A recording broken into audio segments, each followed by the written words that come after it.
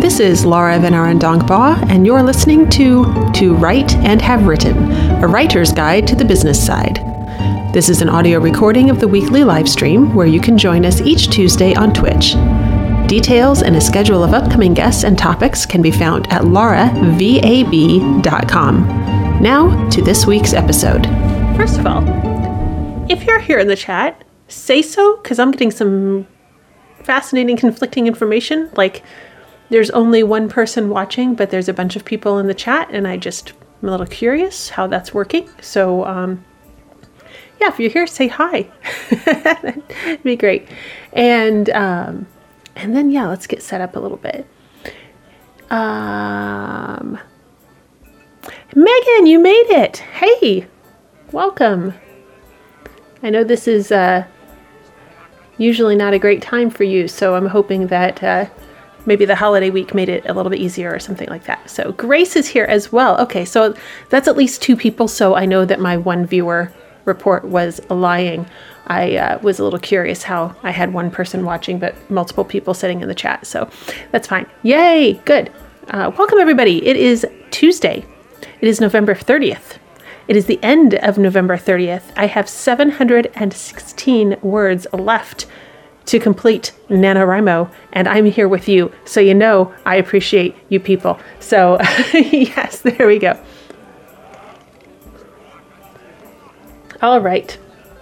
So tonight is going to be a little bit weird, a little bit different, and it might be a little bit short. I don't know, because this is going to depend just entirely on how we decide to play this. So I thought I would talk. One of the things that I ended up doing during November, counting toward my NaNoWriMo word count, was I did a short story that was a pastiche of The Eye of Argon. And first of all, that was just tremendous amounts of fun for reasons that I will discuss in a moment. But I was talking about it with some other writer friends, and I said that I was doing this pastiche. Pastiche is like, it's like a tribute to, or in the style of, or can be just flat out, straight fanfic. If you're doing fanfic, but you're doing it professionally, that's pastiche. So if you were to, for example, get into a Sherlock Holmes anthology, something like that, that would be a pastiche of Sherlock Holmes. And if you are just doing it yourself at home, it's fanfic. But it can also be in an homage to, or in the style of. So in this particular case, I was not doing, fanfic, strictly speaking. It was not the same world, it was not the same characters. What I was doing was, hey, let's take this icon and play with it a little bit. Excuse me. So let's talk about that. But before I get into that too far, I just looked over and I saw the stack of books that I had left myself. So I am giving away a bunch of craft books that I have lying around my house taking up space. And some of these are all for, craft books for writers. Some of these were gifts. Some of them I found. Some of them I picked up for free at events. Some of them are signed by the author. Some of them were used. All of them are free to a good home, providing I can ship them to you, which I'm sorry, Grace lets you out because Postmaster DeJoy says I can't ship things to you. So anyway, for anybody not living in a country that the United States Postal Service no longer services, please let me know if you want any of these. What do I have here? You Are a Writer, so start acting like one. Jeff Goins. Your First 1,000 Copies. Tim Grahl. Grace, I'm going to explain the Argon thing. Yeah, and there's like a whole history behind it. I mean, this is a decades-long thing, so we will get back to that. I just want to get some book options on the table first. Freelance Writer's Desktop Companion. And I have Revision for self-editing and publication. And then I have books in the How Done It series. There were, I don't know, like lots and lots and lots of these. And I've probably sent out 4 or 6 of them already. I've got piles of stacks of book packages waiting to go.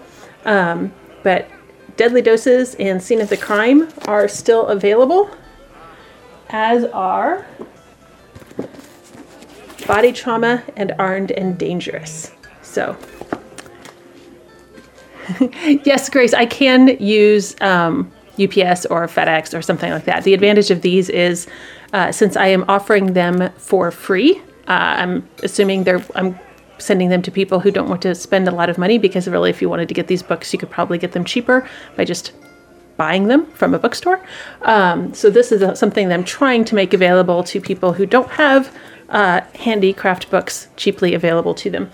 And if that's the case, FedExing them is not going to be a cost-efficient way of getting books to people, whereas I can send these media rate through USPS, and it will cost, so far every package, the most expensive package I've shipped was $5.08. And I'm shipping some pretty big packages. So we got this chunky fat boy here.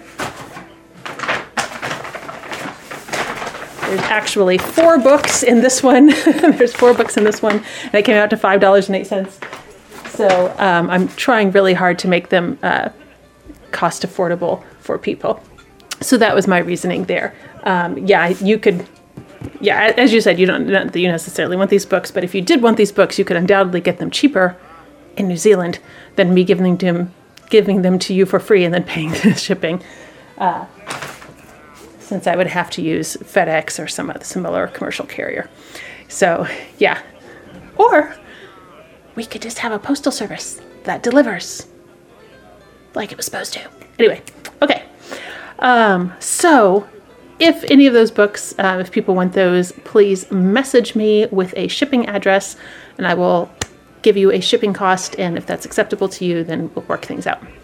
Please message me either within Twitch, not on any other platforms, or send them to my email, which you can hit directly on my website, or it's laura@lauravanharendonkbaugh.com.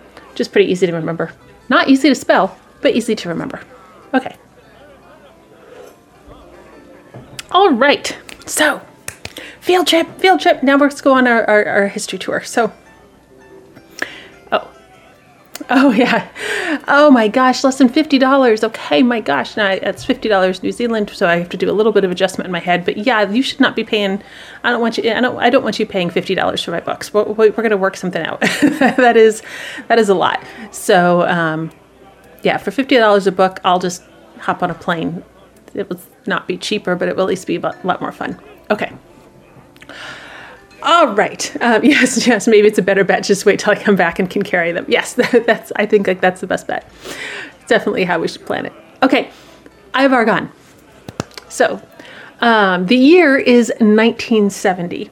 And by the way, I have none of this in front of me. I'm going by memory, but I'm pretty sure I'm going to tell you things that are accurate. The year is 1970, and a Ozfan, which is an Ozark science fiction fanzine, publishes a short story by one of its sci-fi fans, because it's a fan club fanzine. And this story is called The Eye of Argon. And what I need to express here is the original story was written by a 16-year-old. And I am certainly not going to jump on the kids used to be less sophisticated and, whatever bandwagon. I'm not going to do that at all. But I will say that this was a 16-year-old who did not have the internet, who did not have possibly as many resources as one should have today. I'm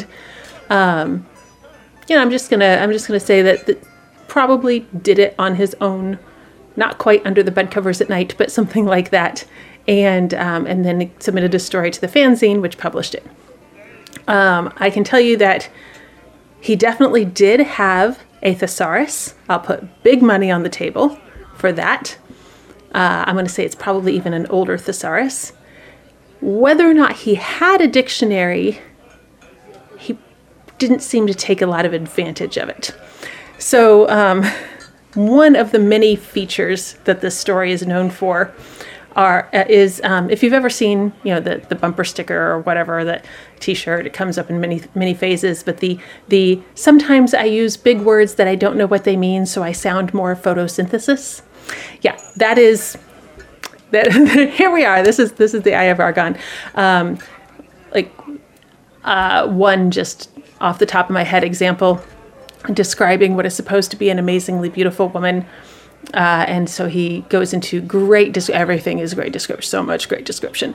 But in all of this intricate description of this woman, he describes her lithe, opaque nose.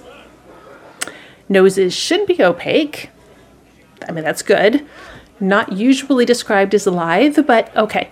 That is not by any means the most egregious of examples, but it's just one of the top, it comes off the top of my head. The story is known not just for its really amazing malapropisms, substituting one word where you mean another all the time, but it's incredibly florid purple prose, ultraviolet purple prose, but with about 40 to 60% inaccurate word usage. So it is just phenomenal and amazing to read. So how this happened, like in 1970, this was published, this fanzine just happened, it went around, no big deal. It has illustrations, by the way. And fast forward a little bit, and editors were talking, several professional editors, and one of them was going to give a talk, and I don't know if it was at a conference or at a fan con or where it was, but he was talking about writers that didn't, aspiring writers, people submitting things to this editor. And octarine, yes, possibly. Whatever's past ultraviolet into not perceptible to the human eye, yes, for the purple prose. Anyway, so this editor was giving a talk on aspiring writers who were submitting things to him that didn't really use the language properly. They were pulling out words they had heard but not using them. And so he had several examples, and someone else said, "Oh, I've got something that will illustrate that concept better than what, the examples that you brought," and pulled out this fanzine. And I am not even kidding, like, you cannot prepare yourself for this. This is generally agreed upon. You'll usually see this listed as the worst piece of writing in the English language. And I probably gotta say is, yeah, it's probably going to hold that there, at least as far as published work goes. And where was I going with this? So it just kind of struck everybody as a, ye gads, how did this get printed, sort of thing, which the answer it was a submission to a fanzine, right? Like there's not that much of a submission process and not that much of an editorial process, which we will circle back to. But it's just, phenomenally bad. And so people started sharing it around, it started at this convention and began to spread. And it actually became a party game at sci-fi cons over the next few decades, where you would have, an event, a scheduled event of an Eye of Argon reading.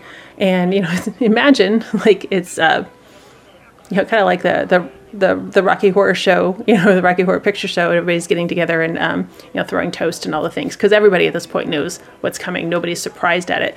The process is getting through it. And so you would have somebody attempt to read the manuscript, and you would go as far as you could without breaking into tears or laughter.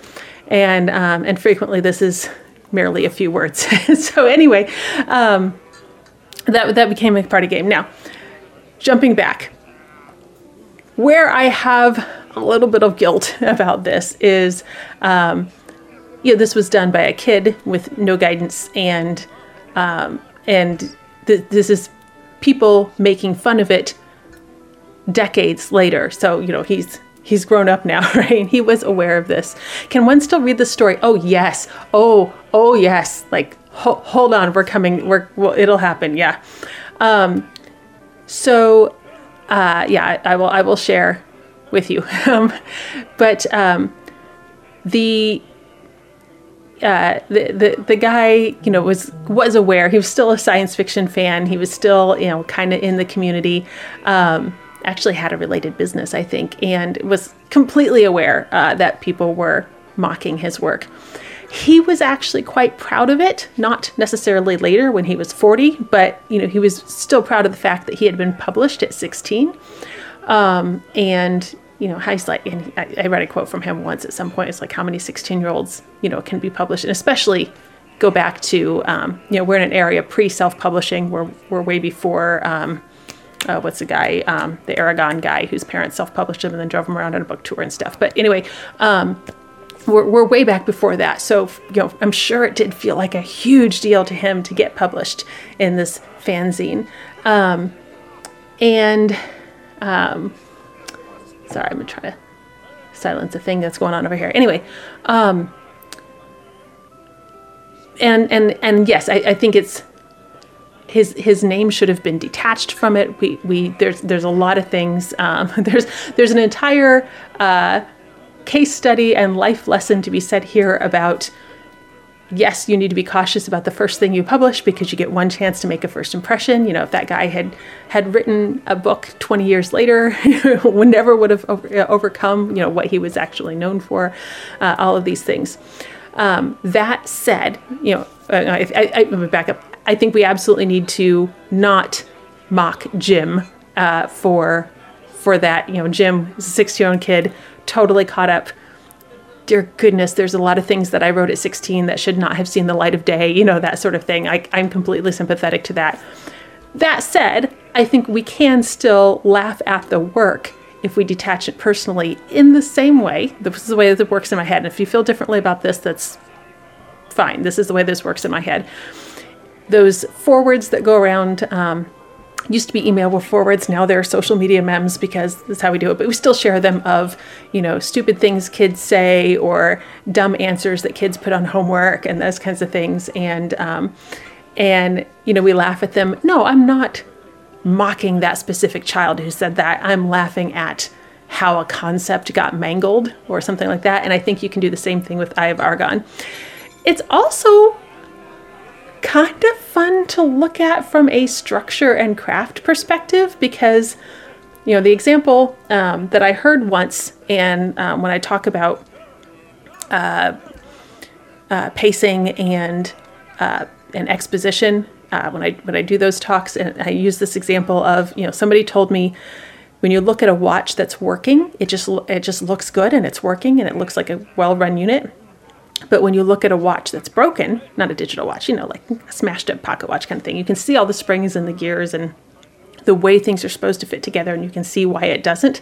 So sometimes looking at something that's broken can be educational, as well as looking at something that is well running. And the Eye of Argon is definitely broken. So, yeah. Oh, hi. Hello, Shy Red Fox. Oh, Grace, your con did miss this tradition. I'm sorry. We can fix that when I come back. We will have that. So, anyway, I'm going to attempt to read some of the Eye of Argon for you, and we'll see how far I get. I'm usually pretty good at keeping a straight face about things, but this is pretty special. And where was I going? And then I will talk about what I did with my story. So why I was doing a pastiche of the Eye of Argon, so I should probably mention that. I just sent it off last night to an anthology that is a fandom convention-centric anthology, and they wanted a collection of very specific stories, and so I made my pitch to the editor. This is a little bit different where I'm not writing the story and then sending the story in. I actually, you know, queried with an idea and then I'm sending the story in. And I said, I can do this, you know, Japanese historical fantasy, or I can do an Eye of Argon pastiche, which is a heck of a choice. Okay, but I'm keeping my options open. And he wrote back and he's like, well, I'm really curious about a story written deliberately badly. So that's what I did. And I don't know if it's going to make it in, honestly, because like let me say, I enjoyed doing it. I had a lot of fun doing it. It is wonderful in its own grotesquely awful way. And if it doesn't get picked up for the anthology, then it's going to my Patreon family. Not because I don't like my Patreon family, but because they get bonus stories and stuff. And that's going to be something from me that nobody else will have seen. And I do think it holds up on its own.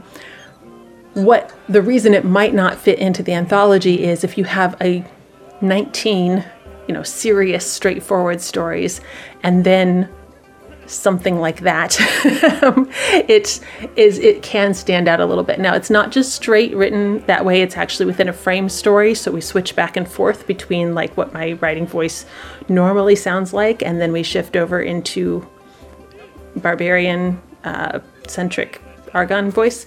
So I don't know. We'll see. Anyway, that is why I was working on it, and then that's why I was talking about it, and then that's why how I realized not everybody in the speculative fiction world remembers the Eye of Argon, which is a thing. So let me hop over. Where did I leave my manuscript? Here it is. Okay, give me just a moment to get the Eye of Argon properly on my screen.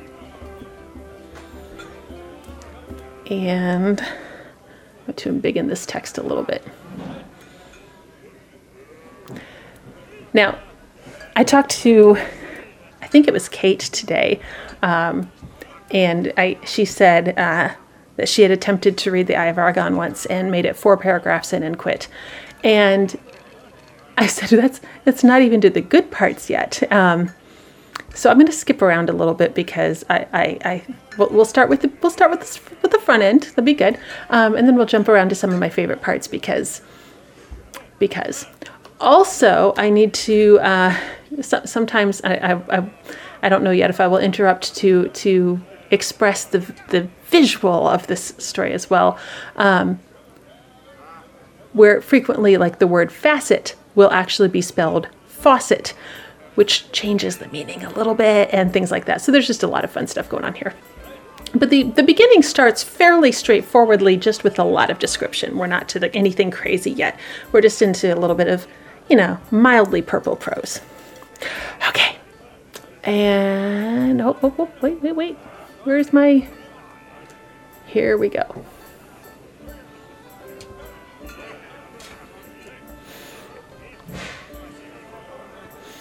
Okie dokie.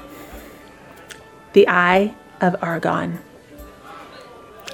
The weather-beaten trail wound ahead into the dust-racked climes of the barren land which dominates large portions of the Norgolian Empire. Age-worn hoofprints smothered by the sifting sands of time shone dully against the dust-splattered crest of earth. That's 2 dusts. The tireless sun cast its parching rays of incandescence from overhead halfway through its daily revolution. Small rodents scampered about, occupying themselves in the daily accomplishment of their dismal lives. Dust sprayed over 3 heaving mounts in blinding clouds while they bore the burdensome cargoes of their struggling overseers. "Prepare to embrace your creators in the Stygian haunts of hell, barbarian," gasped the first soldier. "Only after you have kissed the fleeting stead of death, wretch," returned Grignir. I don't know what a fleeting stead is either.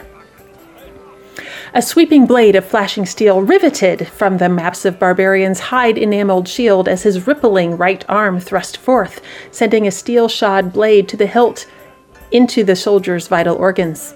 The disemboweled mercenary crumpled from his saddle and sank to the clouded sward, sprinkling the parched dust with crimson droplets of escaping life fluid.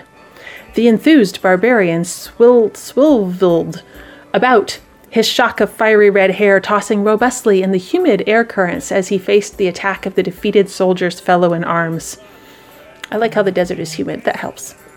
"Damn you, barbarian!" shrieked the soldier as he observed his comrade in death. A gleaming scimitar smote a heavy blow against the renegade's spiked helmet, bringing a heavy cloud over the accordion's misting brain. Shaking off the effects of the pounding blow to his head, Grignir brought down his scarlet-streaked edge against the soldier's crudely forged hauberk, clanging harmlessly to the left side of his opponent. The soldier's stead whinnied as he directed the horse back from the driving blade of the barbarian. Grignir leashed his leashed his mount forward as the hoarsely piercing battle cry of his wilderness-bred race resounded from his grinding lungs. A twirling blade bounced harmlessly from the mighty thief's buckler as his rolling right arm cleft upward, sending a foot of blinding steel ripping through the Cimmerian's exposed gullet. A gasping gurgle from the soldier's writhing mouth as he tumbled to the golden sand at his feet and wormed agonizingly in his deathbed. What sentences need verbs? We don't need verbs. All right, I'm just going to finish this scene, and then we're going to jump onto some good stuff. Grigner's emerald green orbs glared lustfully at the wallowing soldier, struggling before his chestnut-swirled mount. His scowling voice reverberated over the dying form in a tone of mocking mirth. You city-bred dogs should learn not to antagonize your better. Reining his weary mount ahead, Grigner resumed his journey to the Norigolian city of Gorzam, hoping to discover wine, women, and adventure to boil the wild blood coursing through his savage veins. The trek to Gorzam was forced upon Grigner when the soldiers of Krynn were leashed upon him by a faithless concubine he had wooed. His scandalous activities throughout the Cimmerian city had unleashed throngs of havoc and uproar among its refined patricians, leading them to tack a heavy reward over his head. He had barely managed to escape through the back entrance of the inn he had been guzzling in, as a squad of soldiers pounced upon him. After spilling a spout of blood from the leader of the mercenaries as he dismembered one of the officer's arms, he retreated to his mount to make his way toward Gorzam, rumored to contain hordes of plunder and many young wenches for any man who has the backbone to west them away. Okay. So, let's see. 1 second here. I want to redo some good parts. Because that's not the good parts. That's just how we open. You can still discern what's going on there.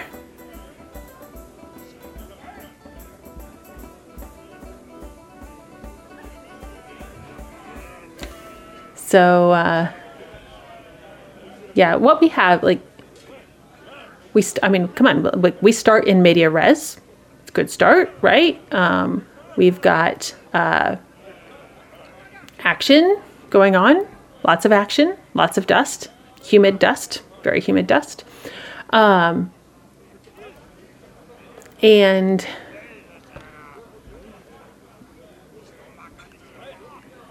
I'm sorry, I was just scrolling past things. I was like, oh, right, this scene. Trying to scroll on. So anyway, but yeah, we get a little bogged down with maybe a lot of description and a lot of overwrought description. So here we go. Writing lessons from the Eye of Argon. Okay, I want to jump to a scene where Grigner battles a rat. So he has. Oh gosh, I can I skip the part where he meets the girl? I need to skip the part because we don't have time to do all of this. Yeah, so he goes and he starts, where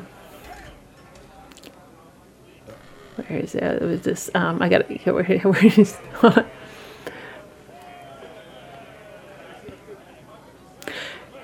So he goes into, this is where he meets the woman with the lithe, opaque nose. Let me just do this scene here. The flickering torches cast weird shafts of luminescence dancing over the half-naked harlot of his choice, her stringy, orchid twines of hair swaying gracefully over the lithe, opaque nose as she raised a half-drained mug to her pale red lips. Glancing upward, the alluring complexion noted the stalwart giant as he rapidly approached. A faint glimmer sparked from the pair of deep blue ovals of the amorous female as she motioned toward Grigner, enticing him to join her. The barbarian seated himself upon a stool at the wench's side, exposing his body, naked save for a loincloth brandishing a long steel broadsword. I have questions. An iron-spiraled battle helmet and a thick leather sandal. Zzz. to her unobstructed view. "Thou hast need to occupy your time, barbarian?" questioned the female. ? "Only if something worth offering is within my reach," stated Grignr, as his hands crept to embrace the tempting female, who welcomed them with open willingness. "From whence do you come, barbarian, and why what are you called?" gasped the complying wench, as Grignr smothered her lips with the blazing touch of his flaming mouth. We're going to do one more paragraph. The engrossed Titan ignored the queries of the inquisitive female, pulling her towards him and crushing her sagging nipples to his yearning chest. Without struggle, she gave in, winding her soft arms around the harshly bronzed hide of Grignr corded shoulder blades, as his calloused hands caressed her firm, protruding busts. "You make love well, wench," admitted Grignr. So, yeah, and then he gets in a fight and he kills a guy, and so he goes before the local magistrate, noble, judge, prince thing, who lives in a chateau, and he ends up in a dungeon. That's what a scene where I actually really need to share with you is when he fights the rat, because it's awesome.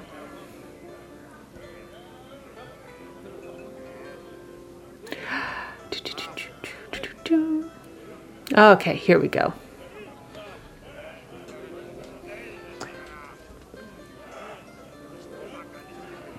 This is fantastic. Yes. Yeah, it's like, honestly, it's an experience. Like, it really is an experience, and it is worth reading just for the I've been there and done that of it. But you know, like, also, like, you can look at it and go, if we gave you a dictionary to go with your thesaurus, you know, could probably get there. Okay.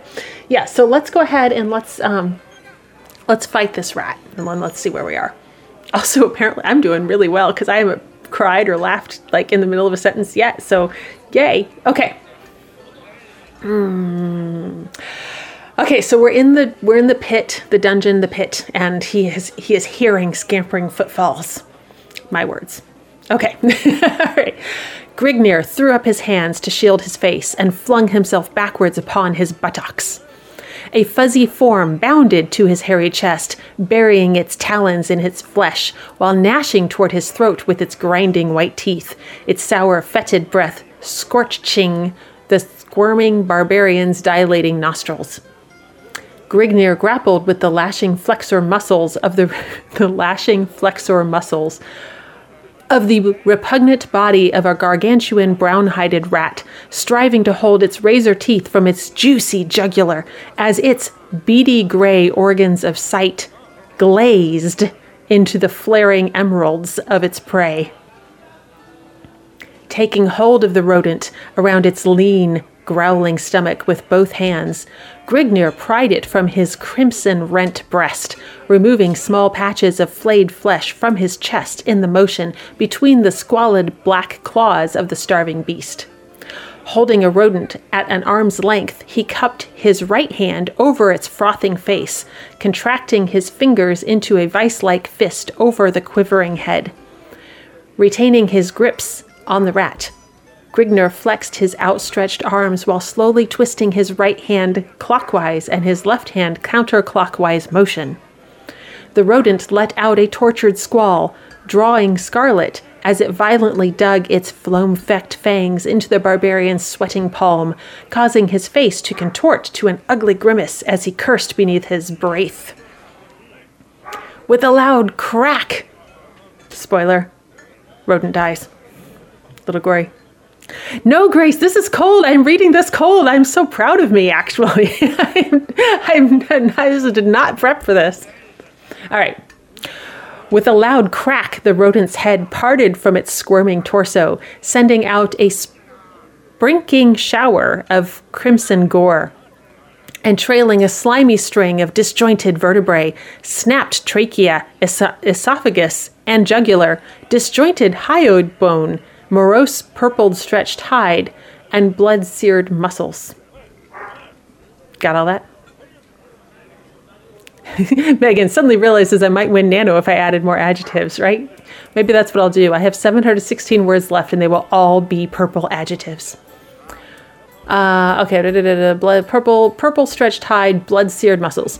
Flinging the broken body to the floor, Grignir shook his blood-streaked hands and wiped them against his thigh until dry, then wiped the blood that had showered his face and from his eyes. Again, sitting himself upon the jagged floor, he prepared to once more revamp his glum meditations. He told himself that as long as he still breathed the gust of life through his lungs, hope was not lost. He told himself this, but found it hard to comprehend in his glooming surroundings. Yet he was still alive, his bulging sinews at their peak of marvel, his struggling mind floating in a myriad of impressed excellence of thought. Plot after plot sifted through his mind in energetic contemplations. Then it hit him. Minutes may have passed in silent thought, or days, he could not tell, but he stumbled at last upon a plan that he considered as holding a slight margin of plausibility. He might die in the attempt, but he knew he would not submit without a final bloody struggle. It was not a foolproof plan, yet it built up a store of renewed, vortexed energy in his overwrought soul. Though he might perish in the execution of the escape, he would still be escaping the life of infinite torture in store for him. Either way, he would still cheat the gloating prince of the succored revenge his sadistic mind craved so clearly. Succored revenge. The guards would soon come to bear him off to the prince's buried mines of dread, giving him the sought-after opportunity to execute his newly formulated plan. Groping his way along the rough floor, Grignir finally found his tool in a pool of congealed gore. The carcass of the decapitated rodent, the tool that the very filth he had been sentenced to spawned. When the time came for action, he would have to be prepared, so he set himself to rending the sticky hulk in grim silence, searching by the touch of his fingertips for the lever to freedom. All right. This is the next scene is just a whole nother level of amazing, and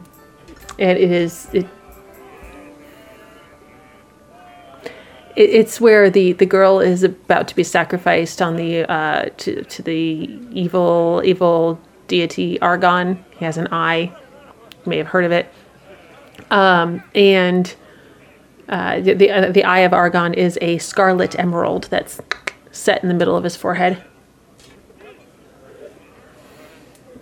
So I need to preface this with content warning, sexual assault, but probably not the kind that's likely to be triggering actual flashbacks, I guess, is probably the best way to say that.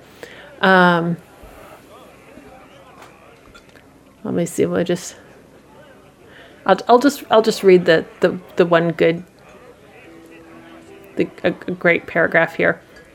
And what we have here is we have our one girl who is naked except for a jeweled harness around her boobs, and we have a group of priests who are described as priests, and they're described as acolytes, and they're described as a shaman, a group of shaman, pluralized shaman, because if you have one shaman, then you have a group and it's shaman.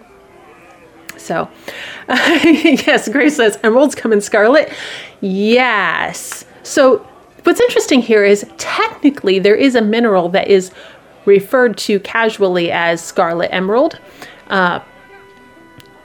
So you could either say that he was actually referring to this very specific, very rare mineral that that has another name, but can be referenced as scarlet emerald, or perhaps did not know what the words scarlet or emerald meant.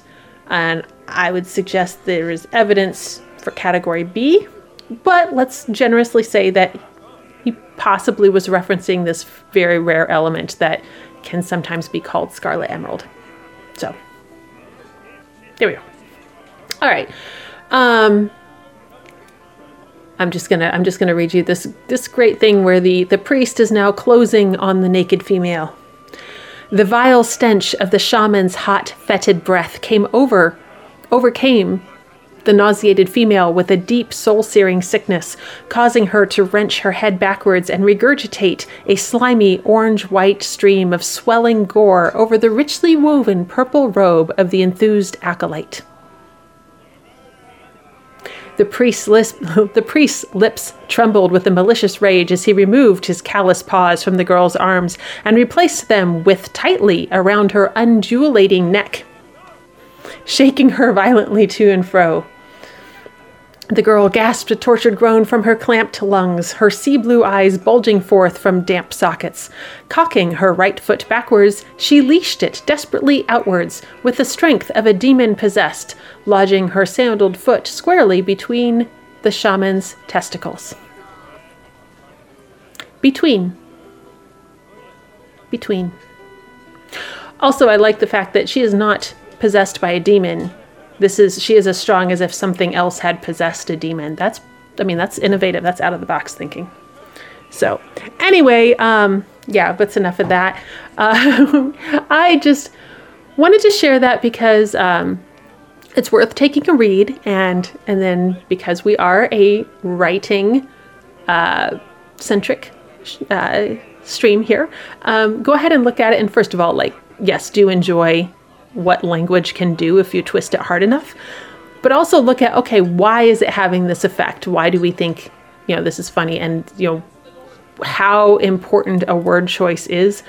I am personally a fan of the concept that there are no true synonyms in English. Okay, we have lots of words that are similar in meaning, but quiet and silence are not exactly the same, right? And if I use the word ocean or if I use the word sea, you're going to get a slight different tonal difference and a mood change, okay? Because English is just ridiculously hyper rich with shades of meaning. So anyway, look, let this be an educational journey as well, but also just enjoy the ride, because it really is a ride. It really is a ride. So, anyway, so the story, I want to go back to the history. So for years, the story was passed around, but it just cut off abruptly at the end, and people just thought it had a really terrible ending. And then later somebody found the original fanzine, because, photocopies had been made. Somebody found the original fanzine, and the last page had been torn off from the copy that had been shared around, mimeographed, Xeroxed, all the things that were happening in the 70s and 80s. And so when they found the original, they found the missing page with the last ending. So it actually does go on for another half page or a page.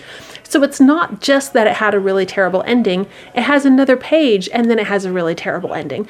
So make sure, I'm going to actually drop a link into the chat, because you can still find versions that are missing the ending, and you want to make sure you get the full effect. So, yeah, Megan says, I have to give it to the author, though. He was committed. He really was. And this is the thing, I don't want to make this personal.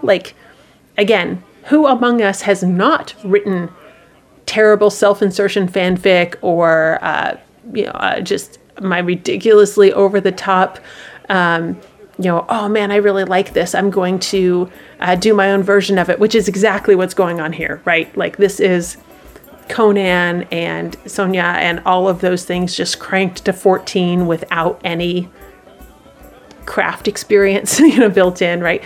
So, everybody has done that. People who say they haven't done that have just forgotten that they did do that, okay? Whether or not you wrote it down, you definitely did it in your head. Just some people didn't have the spine and the grit to actually commit it to paper, and this guy did. So bravo to him, right? And it feels oddly familiar, as if many tales carry its echo, or vice versa. Yes, again, because this is very much wow, I really like Conan and Red Sonja and all of those, that whole category. That the sword and sorcery genre was big, and it varied widely in quantity, but it didn't have, there was a reason we got the Thud and Blunder essay. Okay, if you've heard, Blood and Thunder, common phrase. And then Thud and Blunder was oh gosh, who did that? It wasn't Piers Anthony, was it? Who was it? We can Google that. But he did a great essay critiquing the sword and sorcery, sandals, all that kind of genre, and just how over the top it had gotten. Which, hey, by the way, I write about people with 6 limbs jumping between dimensions, so over the top is not necessarily the problem. You can do anything you want. It's all about execution. Execution, tone down the purple prose. Okay, so I did that to Superman when I was 9, and I still have it. Yes, absolutely, right? Like, absolutely. I had a Zorro fanfic. Okay, yeah, like, come on, everybody. We get to do that. That's where we start. It's how most people start working on stories. Hey, thank you, Shy Red Fox. Yay, thank you. I appreciate the sub. But yeah, that's how most people start playing with stories, is we're taking stories we like and tweaking them, because that's a lot easier and more accessible than inventing something from scratch. So, hey, that itself is not the problem. The big thing here is, and I think this is where we can get into a little bit of cautionary tale for people today, is just because I have completed it does not mean I need to put it out in the world with my name on it. And again, not throwing shade at this guy. He was super proud of getting published at 16, and there weren't many opportunities for that. So there we go. But what I see that worries me, honestly, because I'm in so many online writing groups and communities and things where I'm seeing so much pressure to get work out early. No, just let the readers give you feedback. No, like, that's not their job, right? They have paid for a book. They want to enjoy it. They're not there to coach you on your craft. That's your job. And then you don't charge for work until you have learned how to do your job. That's, my theory.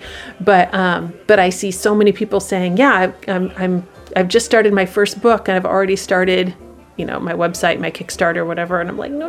Like, you don't need a Kickstarter on your first book. You need to finish the first book, learn from that, and do another book and learn from that. Right? And it's not me being mean, and it's not me being elitist. It's just legitimately your first.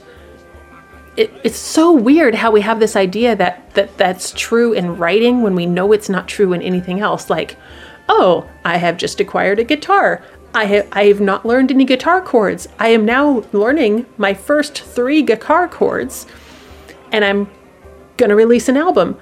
And people can listen to me stumble through trying to change 3 guitar chords. No, that's not, nobody buys CDs, or nobody buys CDs anymore anyway, but nobody buys albums of people playing the scales, right? So, there's my rant for today. You are allowed, as a writer, to take time to develop your craft and get good, and do not let people pressure you on about, oh no, you're not a real writer because you don't have 12 books out yet, or, whatever's going on. Like, no, just give yourself time. It's fine. Jeez. You're not going to time out. Like, oh no, I didn't get my book published by April. Therefore, literally nothing in your life changed. So, all right, there's my rant. Okay, Shy is saying something. I wish I had some of my stuff from high school. Oh, I could laugh now. Oh yeah. No, there's a box in my basement someday. Yeah, all right. Yeah, yes, and we have to learn to write and edit well, absolutely. The self-care mafia approves of taking the time to do it well. Yes, right. And honestly, like, self-care is a nice way to say that, because how much angst could have been saved, And there's a fine line to walk, because I don't want to say your first release has to be perfect, because that's not going to create any issues, right? No, you want it to be as good as you can get it. And then the next one you want to be as good as you can get it. And then the next one you want it to be as good as you can get it, right? I'm listening to Blood and Bond is in audio production right now. So I'm reviewing the audio files that Liz is sending me. Liz was on stream with us a couple months ago. And she's sending me things, and I'm listening to it, and I'm just like, oh, I want to edit that sentence. I can't edit that sentence. That sentence came out 2 years ago, and now it's in audio format, and I'm not going to do that to Liz, right? But everything you get, you're just going to keep getting better with time, and or you should be, right? Like, practice doesn't make perfect. Good practice makes perfect, or at least better. And yeah, so I don't want to say like it has to be perfect. But on the other hand, don't set yourself up for issues. Like, you have one chance to make a good first impression. And something I used to see, and thank God I'm seeing it less often this year, which might just mean that I'm hanging out in different places. Who knows? But a couple of years ago, I saw all the time, no, just put your book out. And if you get complaints in the reviews, then revise it and update the book. And I'm like, no, because first of all, how incredibly rude of you to use people who paid for the privilege of editing your work. Like, no, that's not their, you pay an editor. They don't have people pay you to get to edit you, and then you're not going to wipe away all those bad experiences people had, so you release a book, they read it, they don't like it. And then people are coming, well, why aren't they giving me a second chance? I was actually seeing, why aren't they giving me a second chance? I've fixed this now. And I'm like, you yanked their chain. You took their money and gave them subpar work. They're not going to come back and do it again, right? So, anyway. And so I think where I think this went wrong is, you've got 16-year-old Jim. More power to him. He's having, write the story, Jim. No part of me regrets that you wrote the story. But, the fanzine, again, like there's not intended to be an editorial process at most fanzines. Like, some fanzines are super pro and some fanzines are not. And I'm going to venture that this was less professional. But I think where things got a little bit awkward, J.T. Rakosh, who I don't know anything about except that is his name, and he did the illustrations that are accompanying this story, and he's associated with this fanzine in some way, and he put, so the story is there, and by Jim Dice, and then it's winner of the J.T. Rakosh Award for Excellence is what it says, and I'm just like, I don't know if you meant that ironically, in which case that was really mean, or if you meant that legitimately, in which case that was also mean, because you're setting this kid up for, you should have gotten, if you wanted to give him feedback, you should have given him some helpful feedback, right? And that doesn't mean murdering his dreams. It just means help him don't set him up for then what he had to face later. There we go. We have responsibilities. Okay. That was a lot of soapboxing. Thanks for coming along on my soapbox ride. Okay. So anyway, that is the Eye of Argon. That was our field trip for this week. And the link is in the chat if you want to check that out. It is definitely the kind of thing that is better in groups, but you can read it by yourself. Just, don't try to drink things while you're reading it. So, all right. Does anybody have any questions, or is there anything that is that we need to cover here? It is. Well, how's everybody doing with Nano? By the way, I know Megan is close because she just needs to add some adjectives. Grace had Rebel alternate Nano goals this month. Shai, how are you doing? Because you were in the what am I trying to say? The Game of Tomes, which. I was feeling so bad. I was catching up on a lot of words always away from the stream, so I couldn't count them. So Megan asked, did he ever publish anything else? Not to my knowledge, not that I have been able to find. He did continue to hang out in the community adjacent areas at least, but I don't think he published anything else, and I can't help but think that after that kind of experience, why would you want to publish anything else? So that's part of the reason that I'm like, hey, a little bit of actual helpful feedback could have given him an entirely different view on that. So, yeah. Field trip, all right. Emphasis on trip. Yes. So, Shariad Fox is in editing, but in part 3, 5.5 chapters left. Ooh, nice. Megan, I'm not close, but I'm moving, so that's excuse. And my excuse, hey, moving is like, yeah, you're excused. Yeah, you can have a doctor's note. There we go. Oh, thanks, Sherrod Fox. She said, no worries, you contributed how you could. Yeah, I would show up and be like, hey, I'm on for 20 minutes. Here's some words, then go. So for those for whom I am saying, what I am saying is completely opaque and lithe and opaque, like my nose. Game of Tomes is it's a bunch of people hanging out on Twitch. I don't know if there's a central affiliation other than people can do it if they want to. Shai, if you want to throw a link in there, if you have it handy. If not, don't worry about it. But you can just get on somebody's stream and work. Actually, Grace, this might be totally up your alley. You can get on somebody's stream and just hang out and get your words or your work in. They have word count, and then they also have adjusted word count if you're doing revisions, which is a lot of what I was doing this month because Kin and Kind is coming out very soon. And I think Sherrod Fox was also doing revisions for things. So anyway, so there are 3 ways you can count: straight words, light revisions, heavy revisions. And they have word count guides for all of those. And then your words contribute points to different houses, and that it is an absolute tournament of just, taking people down, houses devouring one another with word count. And it's great. But only the words that you write during somebody's stream count, which is why I was largely useless this month. I'm sorry. So good. Okay. Gentle Nano, where progress was the goal. Absolutely, yes. And this is the thing I love about Nano, and I did a whole rant on Nano last year, so I'm going to try not to recap that entire soapbox just now, but NaNoWriMo is a tool. You use the tool how it helps you. Yeah, so there we go. Okay. You really like the words you did with it. Great. Yes, if you like the words you write, that is definitely progress. Okay, thanks for the link. Yeah, I knew Game of Tomes was about to end, but also you do it more than once a year, I think, right? Or maybe I invented that. No, I'm pretty sure it was happening at least twice.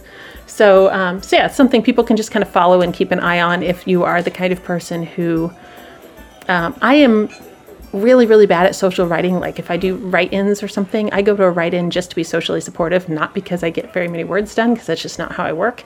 But I have friends who that is their most productive time. And it's a great way to have kind of a virtual socially supportive write-in. So yeah, Sable Aradia is the Game of Tomes organizer. So, okay. Yes, the tourney starts in April with Nano Camp. Yes. Okay. Thank you, Sherrod Fox, for putting those in.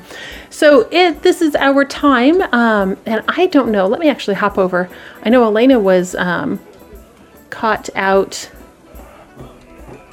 She was delayed out today, so I don't know if she is going to be streaming tonight or not. Let me take a sneak peek and see if she's that. Grace says, yeah, I work better with an audience. Yeah. And that's the thing. Like there are people who... Kate, who I don't think Kate's in the chat tonight, but Kate is super productive if you send her to a coffee shop. If I go to a coffee shop, I'm useless.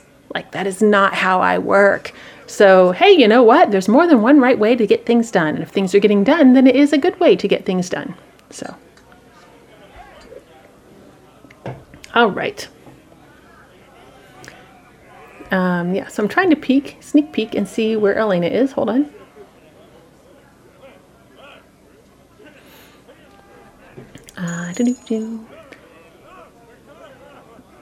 Yeah, I don't see her. She's not live, so we will. Oh, hang on. I wanted to talk about Kin and Kind. Please indulge me. I want to talk about Kin and Kind. So, the things that I am trying here, and you guys are going to hear it here first, because nobody's heard this yet. Although I did drop a hint to my patrons, but. So Kin and Kind is wrapped up. I'm doing final layout tweaks, and then that will be done within the next 24, 48 hours. Officially release day, the pre-order that has been up for a year, is Christmas Eve, December the 24th. My patrons, who I am trying to reward for being awesome and cool and hanging out with me, are gonna get it early. So that's a thing that I'm going to I'm experimenting with my Patreon and just trying to be open with you guys on how things are, because it's all an experiment. So, hey, learn from my mistakes, save time and money on your end. So they're going to get it early, and then there's a chance that it's going to come out ahead of pre-order if I can make all the technology gremlins work, because I'm trying to make people happy. So there we go. Okay. Oh, what is? Oh no, I don't. Oh, okay. Sorry, I missed the conversation. Shattered Fact says, "Yeah, I do not, but I still stream my writing." Yeah, I'm impressed by people who can stream their writing. That is something that just makes me an incredibly, like, I don't know. I'm just so impressed when you guys do. I'm just not comfortable doing it. Part of it is to, like, I'm working on book 4 of a series. I don't want somebody watching me try to write the climax of book 4, right? And maybe that's just me being pretentious and precious about my work, but yeah, I would be mad as a reader to sign in and then go, oh, wow, that is.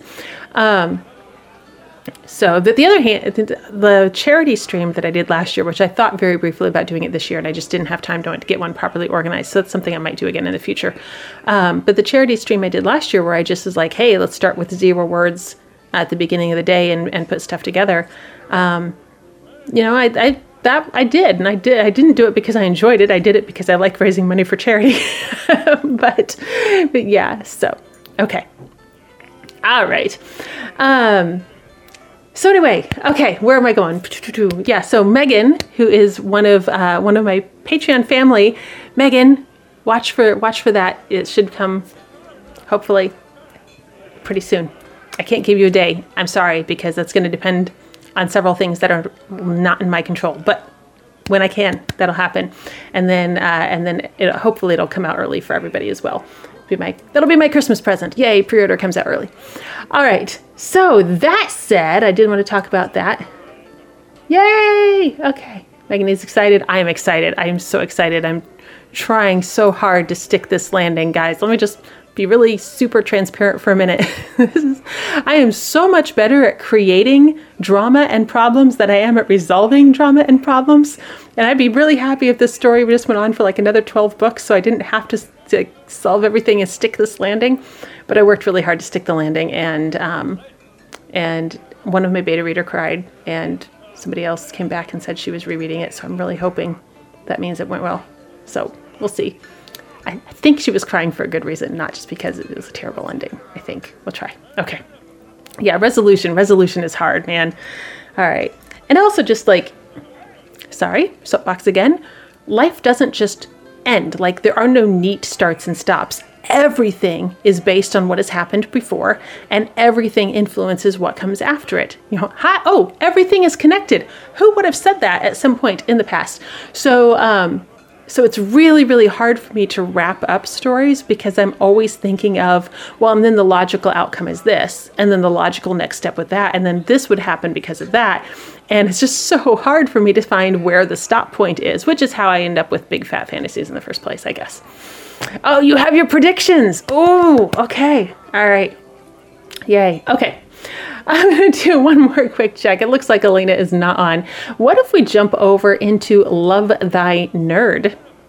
Love Thy Nerd's a channel that I don't follow that closely. Sorry, guys. It's nothing personal. It's just usually their schedule and my schedule don't match up that well. But first of all, Love Thy Nerd is a pretty awesome name. And yeah, so let's jump there. Where our raid call is going to be Everything is Connected. I have absolutely no idea what they're doing right now. Let's find out. Okay, so, all right, Everything is Connected. Hey guys, thanks for joining me. And keep your eye out in December. Speaking of writing live on stream, coming up, Rhonda Parrish and I are going to be doing live editing on stream. So if that's not soul bearing, I don't know what is, but we do it because we love you. And then you can hopefully learn from our mistakes. So that's it. I will see you guys next week. Take care. Maybe. Probably should have done that countdown a little bit more accurately. There we go. There's the raid. All right, now we're going. Everything is Connected. See you guys. Thank you for listening. You can find details on the weekly live stream, upcoming guests and topics, subscription and support information, and more at lauravab.com. Your shares, reviews, and support are very much appreciated. Until next time.